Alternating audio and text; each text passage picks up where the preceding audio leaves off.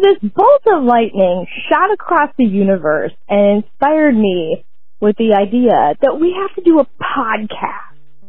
And that's what I wanted to tell you. We should do a podcast. Okay, bye.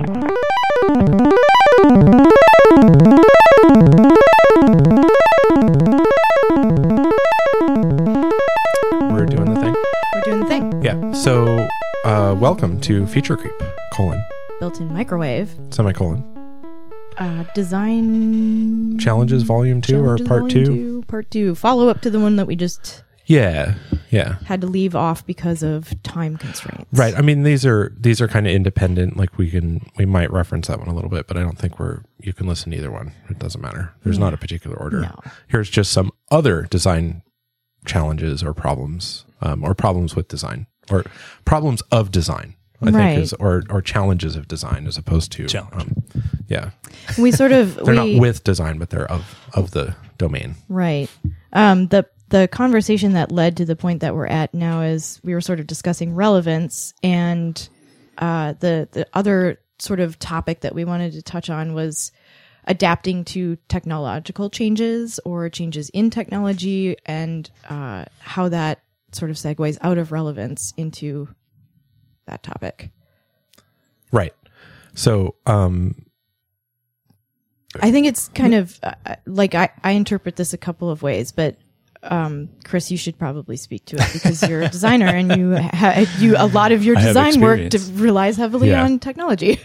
Yeah, I mean, from my perspective, I think this is something I've actually struggled with personally, because when I was going to school, I started my undergrad in electrical engineering and thought I was going to, design computer boards and do some programming. Actually, I never really liked programming. It's terrible. No one should do it. offense, Ned. But No, please. All I think offenses. it's the worst job ever. Yeah, all offense intended.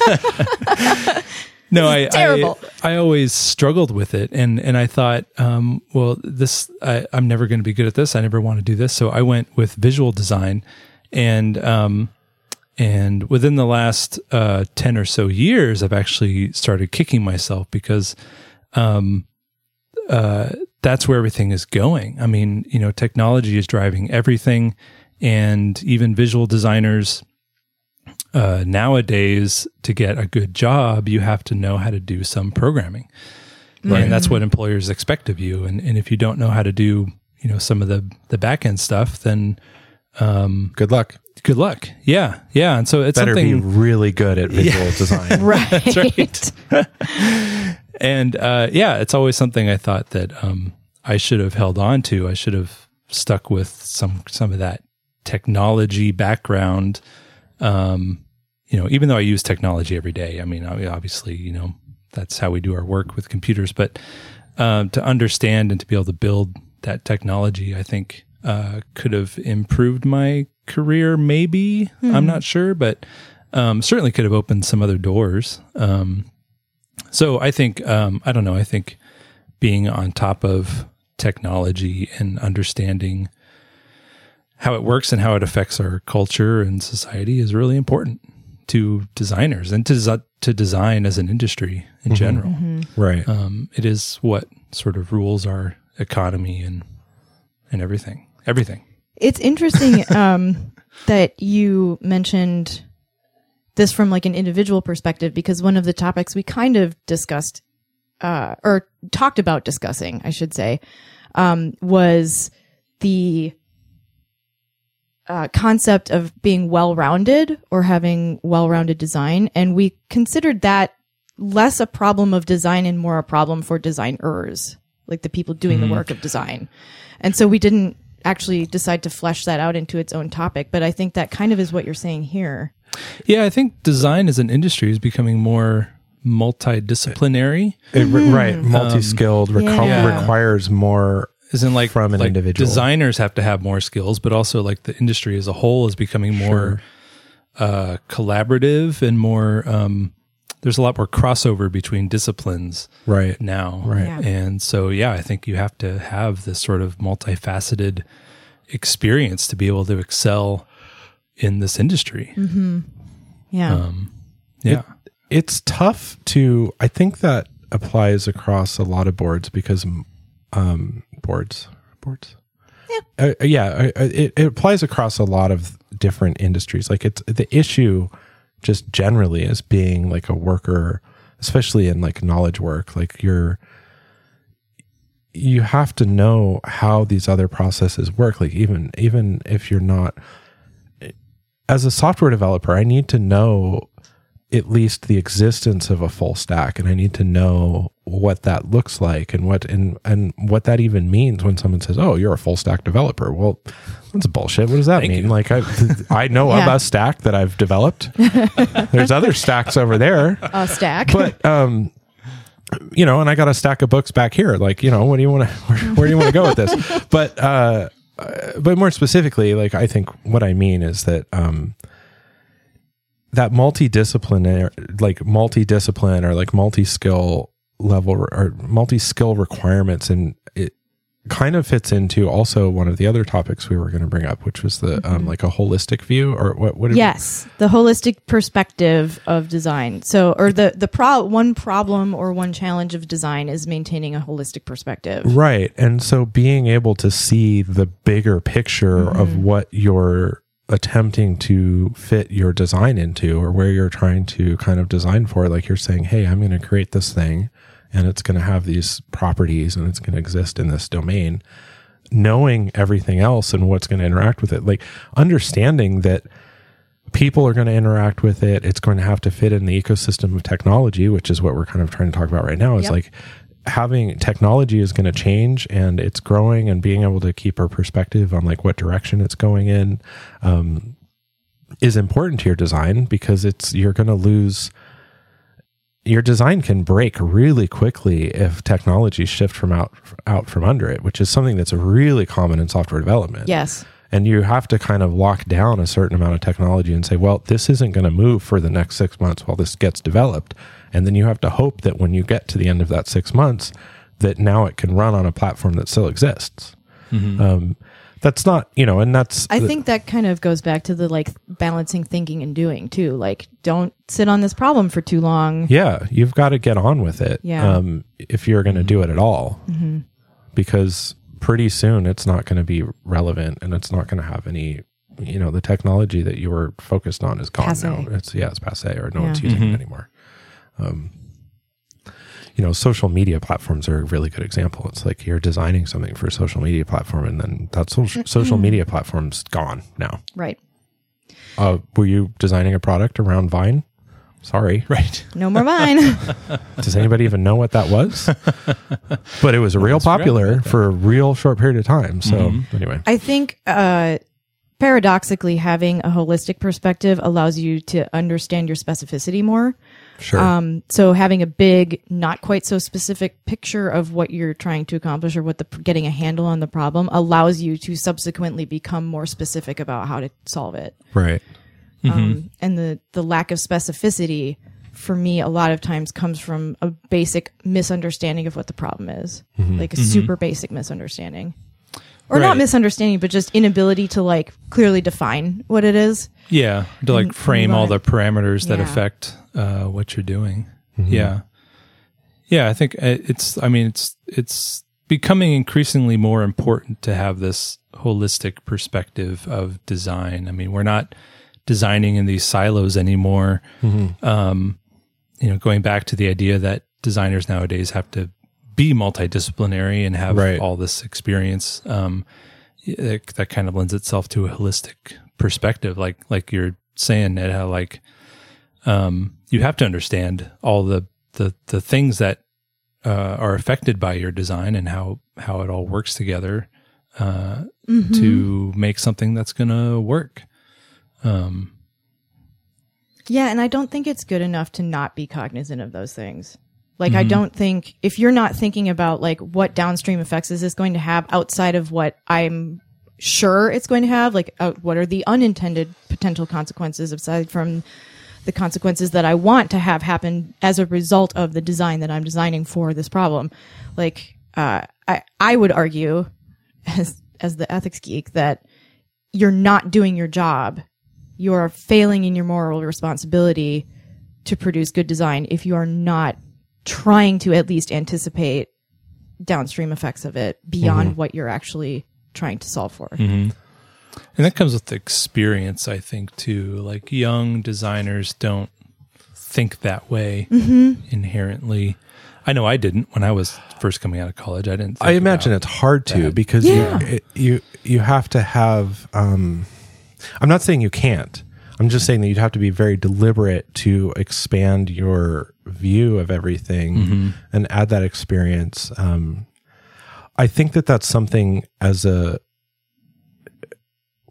when I was younger doing software development or, designing software, the times when I was most successful were they were times when I had the wherewithal and took the time to seek advice from someone who had experience in that problem domain. Not like, hey, help me solve this problem, but just someone to just say, hey, you're missing like some real critical problems here. Like you're looking at this very narrow scoped because I don't have that experience. I wasn't. And you don't always have those opportunities, or you're also kind of like, like you, Chris, like most of the time I'm just a cocky asshole and I didn't really know what, not always. I like to think I wasn't too bad, but I was probably, you were probably worse. I was probably worse. And that I think kind of part of the problem, I think, is that as you learn more and more about a specific domain of knowledge, or you look at a particular scope of things, you start to realize like how much information is there and how little you actually know. But early on, you can get this real false sense of like, oh, I've got a real handle on this, which you do. You've got a handle on it.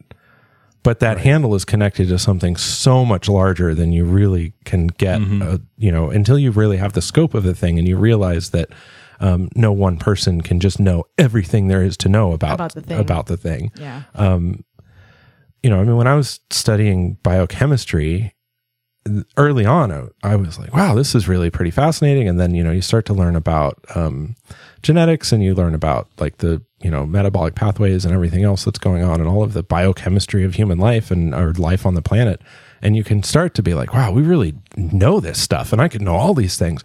And then a little later, you realize, oh, it's so like just drop in the bucket to the like complexity of how everything works and or doesn't work and still manages to eke out and continue to exist in the way that it does. And got that one person's whole genome sequenced. Epigenetics, what? Right. Yeah, exactly. So I think I've kind of made my point anyway. So I think that comes back to this holistic view of design. I mean, that's not something, having a holistic view of design is not something you have right away.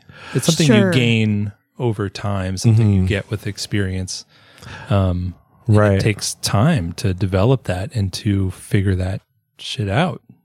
It does. It's also really uncomfortable. At least it was for me. I remember when I first started really pushing my programming career and was like, okay, this is the path I'm going on, and I'm going to be doing this for a living. It was a couple of years where I had this like craving in the back of my mind to find, I felt like I was not understanding something kind of fundamental, and I was like really trying to find any book. I kept looking for the right book that was going to explain it. So I read lots of books on programming. I've just skimmed through them. I read detailed, blog posts and, deep dive everything I could to figure out what I just felt like I was not grasping some concept, or I hadn't learned something about it, or I didn't see something. And it wasn't immediately obvious, but at some point it became clear to me that what I was struggling with was just the realization that, it's a lifelong learning process, like anything. You never arrive. You never arrive. Yeah. And B, that uneasiness is just the realization that, it's not a solved problem. Yeah. At all. There's so many problems still. There's so many issues. There's so many choices to be made. And that's what I was struggling with is that I felt as if if I read the right thing or someone told me the right thing or I had the right experience, then I would know how to answer these questions. And it was just being able to get to a point where I was comfortable with not knowing the answer. Yeah. And realizing that I had to spend a lot of time iterating through failures before you hit on something that works. Yeah. And then recognizing that as something that works and being okay with that and being comfortable with the idea that this is not perfect. There are better iterations of this, but this is good enough. And I have to move on because I can't waste my client's time or my own time if I'm just working on something for myself. So. Right. Yeah. Yeah. It's an important lesson to learn. And like you say, yeah, it's a hard one. Yeah. Very difficult. I mean, it's very uncomfortable. Does that mean that in order to become really good at design, it comes with experience? Like you can't expect to be a great designer right off the bat because I hate to kind of make like a real generalization like that. There's always going to be someone who is just really exceptional very early on or just maybe we can phrase it differently then. Like, is it likely that the more experience you have, the better you will become at designing? I think what I would say is that there's a huge amount of value in having experience. And so the more of it you can have, like for better or for worse, like failures are a huge part of experience and something that's really like build up your failures, have them. Don't be like, not only should you not be afraid of failure, but you might want to seek it out if you can afford it. It is a luxury in some ways because there's a certain competitive nature of existing as a human where you need to earn a living and you can't have a trail of failures in a career where it's like people look at you, why would I hire you? Right. You're actively seeking out to be terrible at this. Right. But if you can find ways in your spare time to work on projects for yourself or things, even in the scope of things, if you can find ways to put bounds on it and say, okay, like this is my room to fail, go out and fail, like purposely, like, you can just, Chris, as you had mentioned in a previous podcast, you'd said that sometimes even if you think it's already going to not be a good idea, just make it anyway and prove to yourself that it's not a good idea. That you were right about why it's you were right about it. Yeah, because even that experience is, I think what I want to say or how I would phrase this is that experience is invaluable and it's very important. It's not everything. Yeah. But, and thankfully because of language and the ability to communicate with people, even if you're just starting out on something, like draw on other people's experiences. Take their word, don't take everyone's word with a grain of salt. And maybe you need to go have those failures yourself to really prove it to yourself, but don't shy away from standing on someone else's shoulders for a minute so you can reach a little higher and see those things. That's what we're all doing. Yeah. Ultimately. But yeah, I think, experience is just a huge weight that you can lend to anything you're doing if you have experience with it. And with experience comes confidence, and sure, I think that's a big part of doing good work, being confident in your decisions and your abilities to fail and learn from those failures. Right. Right. And I think the longer you do it, the more confidence you have. And I mean, it is kind of hard to say that like the people with more experience are better designers. Maybe that's not always true, but I think there is always room for improvement. And that comes with experience. And, I even think like, Bruce Mao could be a better designer 10 years from now, just because of more experience. Sure. But he's great now, but I mean, who knows, Yeah. Right. Yeah. So the last sort of thing that we identified to talk about that may take the most time is the concept of uniqueness in design. Right. As a challenge of design or a problem in design, I think design. The thing that attracted us to the topic or the bullet point was that we all interpreted this very differently when we heard it. Like uniqueness, like, oh, what does that mean to me? Right. So yeah, I mean, I'm going to jump in there first, Chris, if that's all right. When I first thought of it, I just thought, well, that's kind of, I just immediately thought, well, that's not a problem of design. Like, that's not a problem. That's just it's a facet or a feature of, it's some kind of subjective quality of, is that unique or not? That's not a problem that necessarily, unless you seek it out and say, oh, this has to be, this design has to be unique. Like, what is the advantage of uniqueness, I guess? If there's no advantage to it, then there can be. For it. There can be, but there's not always. Like, for me, it's one more parameter. It's not necessarily this is a fundamental issue of design, but I think when we were talking earlier, and I'd like want you to get in on this, is like, I think you have a different perspective, Chris, and I think it's something that I'm just not even thinking about, and I want to know like where you're coming from. It's not like I feel like I'm like, I have strong opinions about this and you're all wrong. It's like, no, this is what I thought about in my own vacuum, like in the absence of anyone else's influence in my head at the moment. What I had to work with. But right. It's a long-winded explanation of let me be more defensive of my position and make it more ephemeral so that there's really don't pin me down. I'm not committed to any of this. Here. Yeah, right. Well, I mean, it is sort of a subjective thing. I mean, how do you define uniqueness? I think. I mean, certainly from a marketing standpoint, every company wants to be unique. Yeah. And any designer that's working for a company is always tasked with, make me something that's unique so I can stand out from my competitor. Right. I mean, that's always the case, every single project, anytime. So that's one way to define it. I mean, I guess, the struggle is, how do I design a new shampoo bottle that's unique? Sure. It's a shampoo bottle. Who cares? Right. Right. But it's, they still want it to be unique. So how do you do that? I think that's one struggle that I've experienced. In that case, wouldn't the fact that it's it's a shampoo bottle, who cares? The only thing that differentiates it from another shampoo bottle is the uniqueness of the design appearance, because the sludge inside is the same. Right.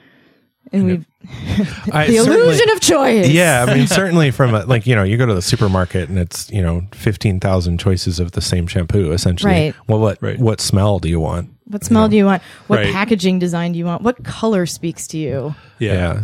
Do you like how much would you like to pay for that? Right. Yeah. You can pay anywhere from that's another $2 to $50. Level of uniqueness. Yeah. You can buy some of those bottles out of the trunk of a car that a lady sells outside of the salon where she works at, because you're only supposed to buy them in salons. Yeah. Right. Et cetera, et cetera. Yeah. I never did that. I don't know what we're talking about anymore. Sure. Moving on. That's another thing. I think the other side to uniqueness too is that, as a designer or as a design firm, you're trying to get clients. How do you stand out from other design firms? What makes you unique? Is it your design process? Is it your design aesthetic? Is it your, 20 stellar designers that you hired? A squad. Yeah. Yeah. I think like my gut reaction to this one initially was it kind of like threw me back into, a lot of the work I do is for corporate clients.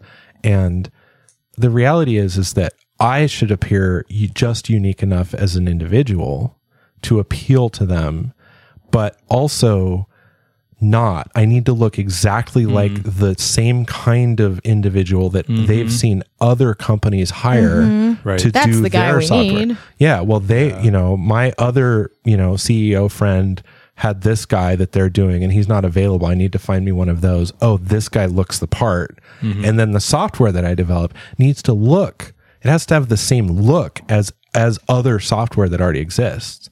So it's a weird, I can't be like, hey, so this is a great, really much better design and interface. And they're like, well, that doesn't look like my Microsoft Office product. Right. So it doesn't feel, it scares me. It's not professional. So there needs, so a lot of the design interface I do is to make it look to fit into the ecosystem of the software they already have in place. And there's lots of value in that beyond just the sort of superficial. They have a lot of, most of the time when I write software, it's for like 2,000 plus users in a company, and they're all going to be using the software every day to like do some accounting thing or some kind of glorified accounting. It's always the same. Doesn't matter what it is. Yeah. And so it's important for it to look familiar. It lowers their cost of training if their employees are resistant to use it, or it lends itself to mistakes because they're using some other software that looks one way, and then every time they pull up my software, it looks really unfamiliar and it's confusing. And so it's a real issue. But I don't think that that's necessarily. I don't think that goes against what you're talking about. I think that that's just a matter of.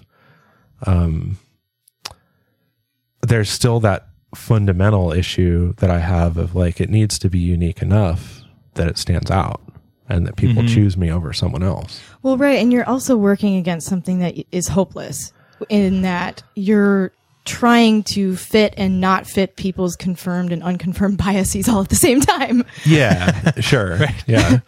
Just familiar enough that they want to hire you, but different enough that they're giving them an advantage. So would you say that's a wicked problem or a wicked problem? Wicked, definitely. So I was thinking about how to explain this like auditorily so that it would like be funnier or just at least more interesting. So I was thinking, okay, so how, you have a candle and that candle has a wick in it, right? And so that candle, WICK, it's got a wick in it, right? And so then I was thinking about, the wick of a candle, also wick as a verb. Right. So what's the past tense of that verb? Wicked. You wicked up. Right. And how would you spell that? WICKED. Right. But that's not wicked. That's wicked. That is wicked. Which we found English out is fun. after struggling for some time. So to give our listeners a little backstory, we were doing some research on problems of design to kind of come up with the topics of this podcast and discuss about. And I was like, oh, what's a wicked problem? And I'm saying this to myself in my own head because I'm reading WICKED. Right. And for some reason, I didn't read wicked problem because that's too colloquial or like it's too slang laden for the topic that I was reading through. And I was like, a wicked problem. That sounds very, because it was something kind of mathematical that it led from. Like they were talking about math problems or some kind of problems in like some other domain. And then they were saying, what about wicked problems? Not wicked problems, wicked problems. Okay. And so then Chris and Meg, I said, oh, have you guys ever heard of a wicked problem? And they're like, what's a wicked problem? And then my lateral thinking just spiraled out of control. Like, well, a wick is a bunch of different like threads that are bound together and like woven together so that they actually have capillary action when they draw wax, but then they're burning away at the same time. Like I'm reading way too much into this. We just go off the deep end. And so then I'm like, well, let me read the Wikipedia article to you. So I like pulled up the Wikipedia article and it's describing wicked or wicked problems, as I've now come to realize how it was actually pronounced. Wicked problem. And they were just talking about where the phrase came from. But what a wicked problem is just something that it's ill-defined. It's very difficult to solve for because the problem is it's a constantly moving target. It's oftentimes around politics where the solution to the problem requires many, many individuals to change their mind about something, which is not a solution. Right. You can't reasonably expect to just say, hey, everybody, it'd be great if we all thought differently about this. Right. Here's the solution to your problem. We just have to do everything completely differently. Yeah, that's not really a solution, especially in the, so wicked problems are, as opposed to like a tame problem, something that is like fairly stable and it may not be an easy solution, but it is. Yeah, tame. Like a tame. tame kitten. Right, like a tame. Yeah. Wicked lion. Like a wicked lion. Yeah, exactly. So anyway, I just found that kind of hilarious that I kept saying, what is a wicked? we were all thinking. Yeah. And so you guys what could were it like, be? But why is it called a wicked problem? And then I read the descriptions and they were like, but that doesn't say why it's called a wicked problem. Just someone who's coined the term. What does this have to do with candles? And then when you think of it as wicked, you're like, oh, well, you don't need to describe it nearly as much now. It makes sense. Those are wicked problems. Wicked. Yeah. Yeah. Anyway, so that was a pretty fun adventure right there. Yeah. So uniqueness is I'm still kind of unsure if I really agree that that's like a kind of a real problem of design. I think that's a problem in design if that's something that you're addressing. But I don't disagree with you, Chris, in the sense that in some ways, like, if it's not a unique solution or it's not a unique design, then it's not a new design, which means that why did you do it in the first place? Right.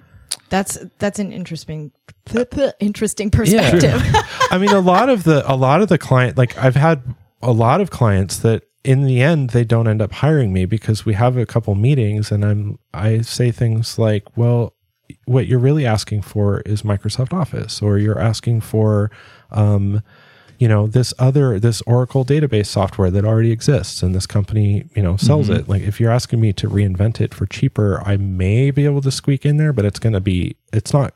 Yeah. I'm not doing you any favors if you haven't at least considered some of these other solutions that already exist. Yeah, and there's a obvious danger to trying to develop something that's unique just for the sake of making it unique when there's something else out there that's already going to work. Right. Why waste the time and effort? Yeah. Well, I mean, and then I guess where my thoughts go immediately is if all you're doing is trying to get a market share as a result of redesigning something that's already been designed, and for a fact that need is being met. If you're not improving upon the solution at hand, you're just proliferating solutions in order to gain some kind of a capital advantage, right? Market share, something like that. Right. Then I would argue that that's unethical. Right. Although it happens all the time. It does happen. It happens a lot, and But for me, that doesn't make it any less unethical. Right. Is that different from the concept of doing something from a competition point of view? You could argue that all cars are the same. Why is there any more than one car company, and why is there any more than one kind of car? And I don't think that's what you're saying. I think in terms of software, you might do different version. Like you might grossly be addressing the same issue. Yeah. But you're bringing, I guess you think you're bringing uniqueness to the table. Right. Here's a good example. Sure. When you redesign the interior of your Ford F-150 to be a different color than the previous year, you're not actually solving for anything utilitarian. Right. That's not going to necessarily get you further down the road, no pun intended, towards achieving the goal of solving the problem of transportation. Right. But I mean, and this is one that made a lot of people really upset. That I would argue that the Tesla truck is extremely unique. I got a lot of strong opinions about that. I know you do. I really don't. But I think that is absolutely tackling the same problem of individual transportation and maybe hauling some gear around or whatever in a radically different way than it has been approached so far. I mean, and that's because of technology, because there was a huge technological advancement, or several rather, that came as a result of their work in the space industry that informed how they could better design a truck to do the thing that it does for way cheaper, longer, with better capacity. And I love it. Full disclosure, I think it's great. I love that truck because I think it does it attacks very simple problems very clearly and with very demonstrable results. But it completely fails at fitting the perfect picture of a truck in my head of the cookie cutout of what a truck should look like. Right. And so therefore it's not a truck. But it's unique. I'm not actually arguing that. But it is unique. So I'm kind of thinking about what you're saying and wondering if maybe we might be able to kind of rephrase that or think about that in terms of to kind of stick on the F-150 redesign, like interior redesign of any car or any product, any refurbish, we're going to change the colors of it this year. We've got 16 different paint colors that you couldn't get last year. A lot of that is the real issue there is that those are motivated by selling more trucks that don't necessarily need to be sold. Yeah. If there's already an inventory of people who own trucks, you're 2017, you don't need to now get a 2019. The reasons that I would buy the Tesla truck Yeah. are the reasons that I have not bought a truck so far. Yeah. It solves all of the problems for me about trucks that former trucks have failed to accomplish. Right. Which is why I'm like, I am not a truck person. I'm a Tesla truck person. Yeah. Because that particular unique vehicle solves a bunch of problems that I have and need a truck to solve that trucks currently don't do a very good job of. Right. Right. Yeah. Well, anyway, so I think in that case, interestingly, I'm sure Tesla had like a lot of, Tesla and SpaceX do an impeccable job of designing things. Their design is amazing. Yeah. It's functional and it's gorgeous. Yeah. And so like, I kind of feel like the Tesla truck may have been unique as a sort of, its uniqueness arose out of the fact that the approach to solving the problem of trucks was so unique in and of itself. Like they're solving trucks with space shit. Yeah. And so because no one else has ever approached the truck problem from an aerospace perspective, they are by definition, by default, without even trying to, they're approaching and going to make a unique product. But then on top of that, they've also done all of this super thoughtful design about how it should look and function. It's not accidental either. Like I'm fascinated by it. I think they're going to be successful.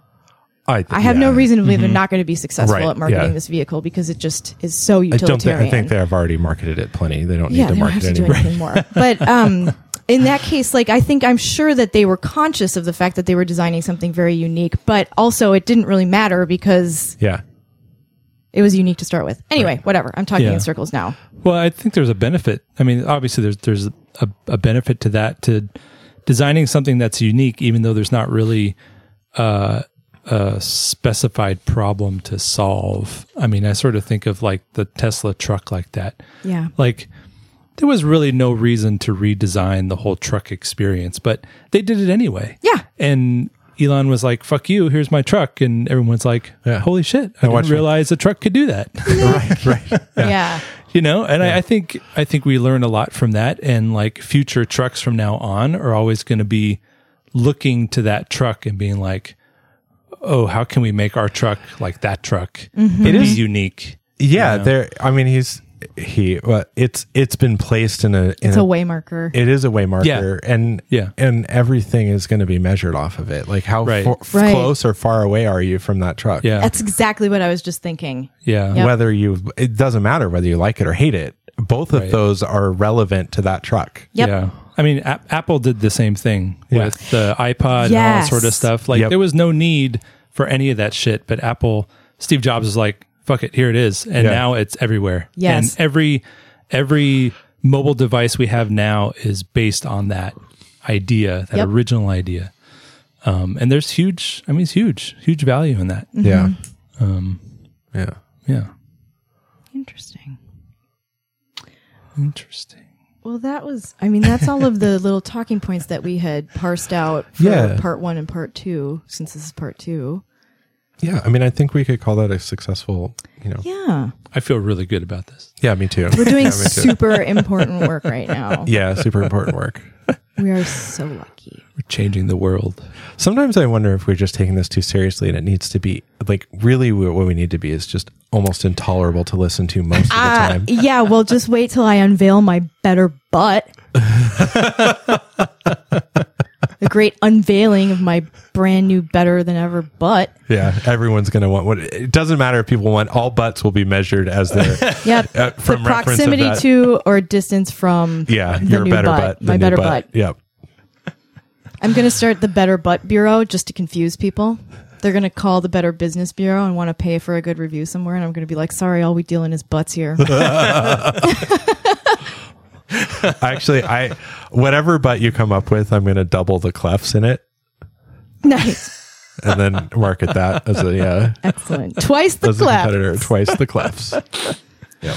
One of our favorite phrases at home is, "But what about your butt, though?" But what about your butt? I like that butts in there twice. Yeah. Yeah. Yeah. Both spellings. Right. You got all the butts covered. All the butts are covered. All right. I'm going to call it. So we're going to say goodbye. Okay. All right. Goodbye. Thanks everyone for listening. Love you all. Thank you. Love you. Okay, bye.